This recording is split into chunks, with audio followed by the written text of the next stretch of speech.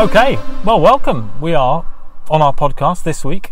Here's our new episode. I am sitting in my car with my friend Chad Norris, who's over from the States visiting us, and I feel a little bit like James Corden sitting here. We could do a song for you maybe later, but we want to kind of dive straight in. So, Chad, thanks for being here, man. We're enjoying the view of the National Park once again. We're on location. Today we were just talking about how whenever Jane Austen movies need to get filmed, they pretty much come here. Well, the first thing I said was, surely there's been movies filmed here. This is beautiful. I've been to a lot of places in the world, but this is absolutely about as gorgeous as anything I've seen. It is, and if you drive just down the hill from where we are, there's a place called Surprise View, where you just come out into the open and you can see this whole vista and the whole valley. It's called the Hope Valley. Wow. And yeah, it is absolutely spectacular.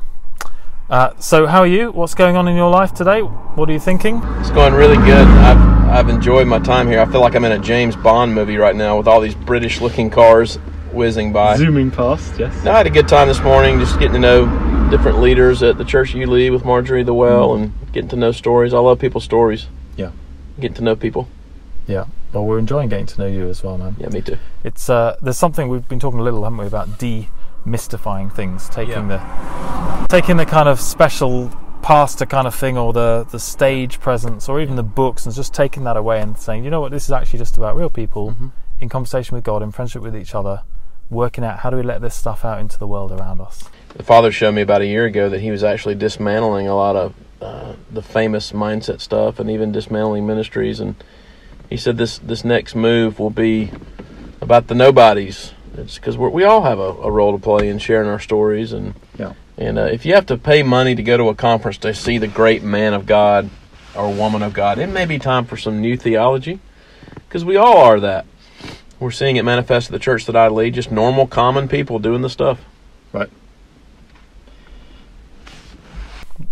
So you are, am I interviewing you, or are you interviewing me at this moment?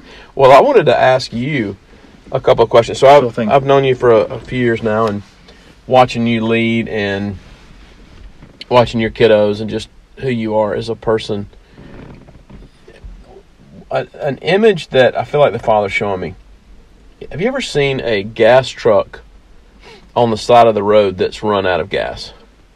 It's pretty funny. So it's a truck that carries gas and a huge tube in the back, but it's run out of gas. I just noticed that a lot of leaders run out of gas. You're called to carry oil, give oil away, freshness. What do you do as a leader, as a dad, as a husband, to stay full of gas? Because I think 1.7 years is the average tenure of a lead pastor. In the States? Yes. Okay. Think about that, 1.7. A lot of leaders, even in the marketplace, they're running out of gas. Yeah. Exhaustion. It's not just a Western thing. It's all over the world. Right. What do you do to stay plugged into the Father? I think one of the things that my wife Marjorie is keen on, is key on this, because we're partners in life together. One of the things we've learned to do is give thanks. It's incredibly powerful.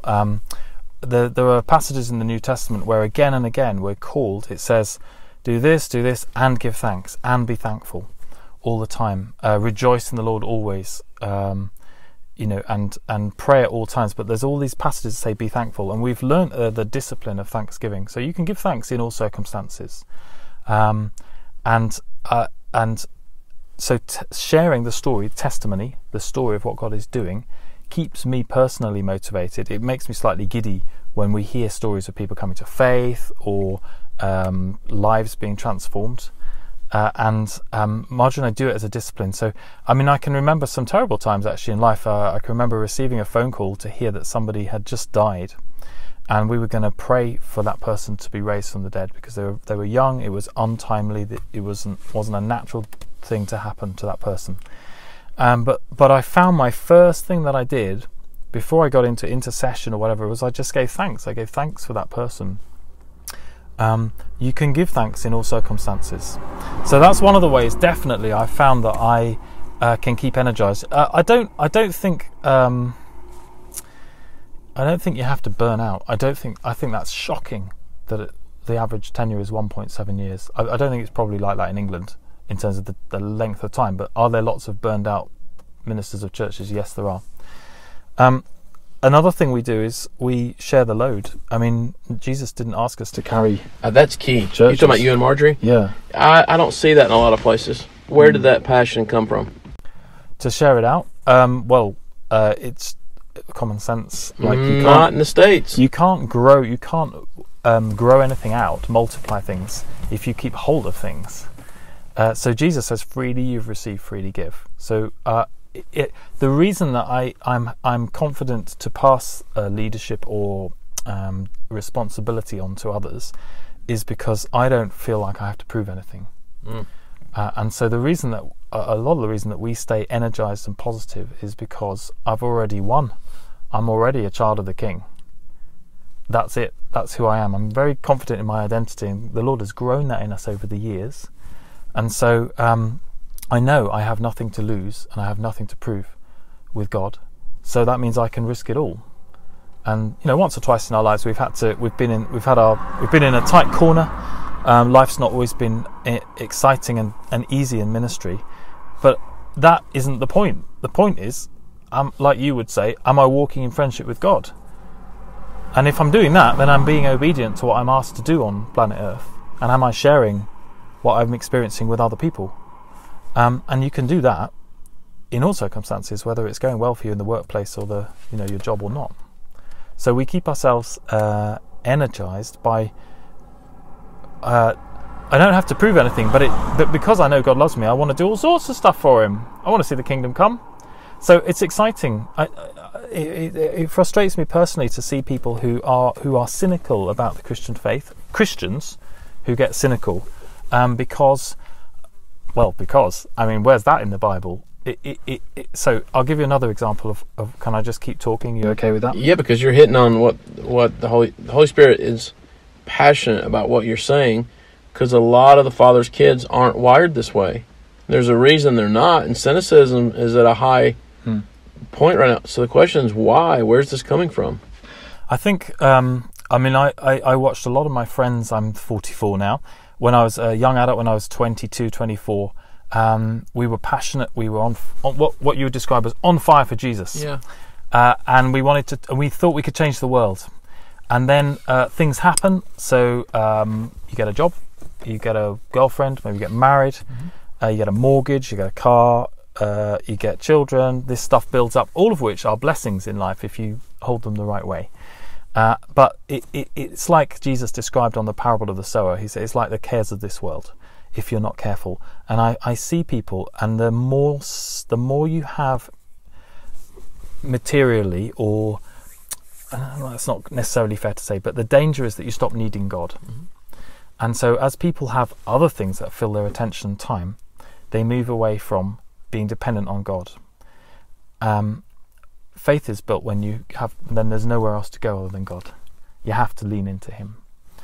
So I think the cynicism comes. I watched it often in guys in their 30s and into their 40s. Life hasn't quite worked out how you expected. You didn't change the world. Newsflash, you and I are not the centre of the universe. It takes a while to work that out. It took me a while to work that out. I may still be working that out, right? And people turn in on God. They blame God for not answering what their plans were or what their dreams and hopes were. Whereas actually the Lord says, delight yourself in me and He will give you the desires of your heart. So if you delight yourself in God, your desires become His desires, not His desires become your desires. It's not that He fulfills your every wish. It's that your desires get into line with what His are. If that makes any sense. So the cynicism for me comes from not having enough to do and rely on faith. If you don't need God, you're going to devalue Him. And if you don't, for people who focus, the people who aren't cynical are the people who try to push into the unknown realms, the kingdom realms. They're like, I'm not satisfied with what I have. I know there's more in God. I might not be seeing it all, but I know there's more. And so they'll try and pray they'll try and do what Jesus told us to do in Luke 10. They'll try and heal the sick, or raise the dead, or cast out demons, or give away freely, live freely, live without too many possessions that hold you. They'll try and preach the good news, share the good news with people. And it's those people who are not cynical because that's what Jesus told us to do. But I see the cynicism usually in the people who are actually not doing the things that Jesus asked us to do. Let me ask you this, because I think that consecration plays a huge role in this conversation. What is consecration, and how do you consecrate yourself in order to choose into this? Let me give you an example. It's a lot easier to be dependent upon God when you go on a long extended fast, right? So if comfort perhaps is an idol, if you will, that keeps us from deep friendship with the Father, then there's some things that we can do on our end to stir our own hunger up. Example, back away from food for a while, you'll depend on Him more. Back away from technology for a while, you'll depend on Him more. You're a person that, you and Marjorie, when I'm around you, you two stay hungry. What is consecration to you, and how do you choose into it?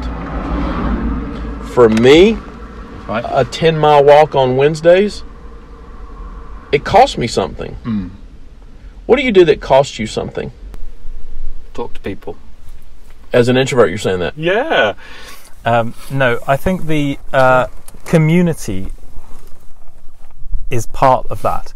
So God is revealed in community, lives in community, is a Trinity, is already living in community, which is what we're supposed to do. And I've had to train myself, allow myself to have an open life-ish. There are some things you keep, private or between your wife and you, obviously, but there's an openness to our life that I share with a lot of people. And for me, as a person, that I prefer to shut the door and watch TV or read a book or just go for a walk or be on my own. That's partly the consecration thing for me. I see. That's part of the cost. But we're supposed to. I'm not just saying we're supposed to do that. It's for our good that we live in community, and I've had to learn how to share life with other people, share my home, share the time with the kids, share possessions, share food. But the richness that comes as you share your life with others is extraordinary. When we choose into things that cost us, it typically will provide us opportunities to connect with Him in deeper ways. Mm-hmm. And I've just noticed that a cure for cynicism, step into something with the Father that costs you something. Mm-hmm. Yes, hunger is sovereign. There are times where He woos us, and I'm just following the voice and the sound of my Heavenly Father wooing me into a deeper place of friendship with Him. But I tell you what else. When I give Him my first fruits of my time, like for me, the opposite would be true of what you're saying. For me to choose into a higher level of seclusion would cost me more. Right. A long walk with the Father would cost me more. Community would be more easy for me as an extrovert. Sure. I have just found, I feel like I want to bless whoever's listening to us. If you feel like you're in a stale place, a cynical place, do something to jar yourself out of it. Stir up your own faith. Matter of fact, I'm going to just speak a blessing as we close this podcast. I want to say this.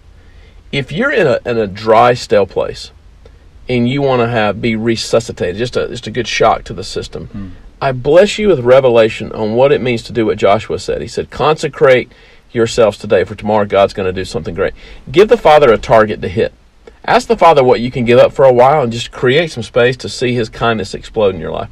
And may comfort never be an idol for any of us. Yeah. God bless. Go in peace.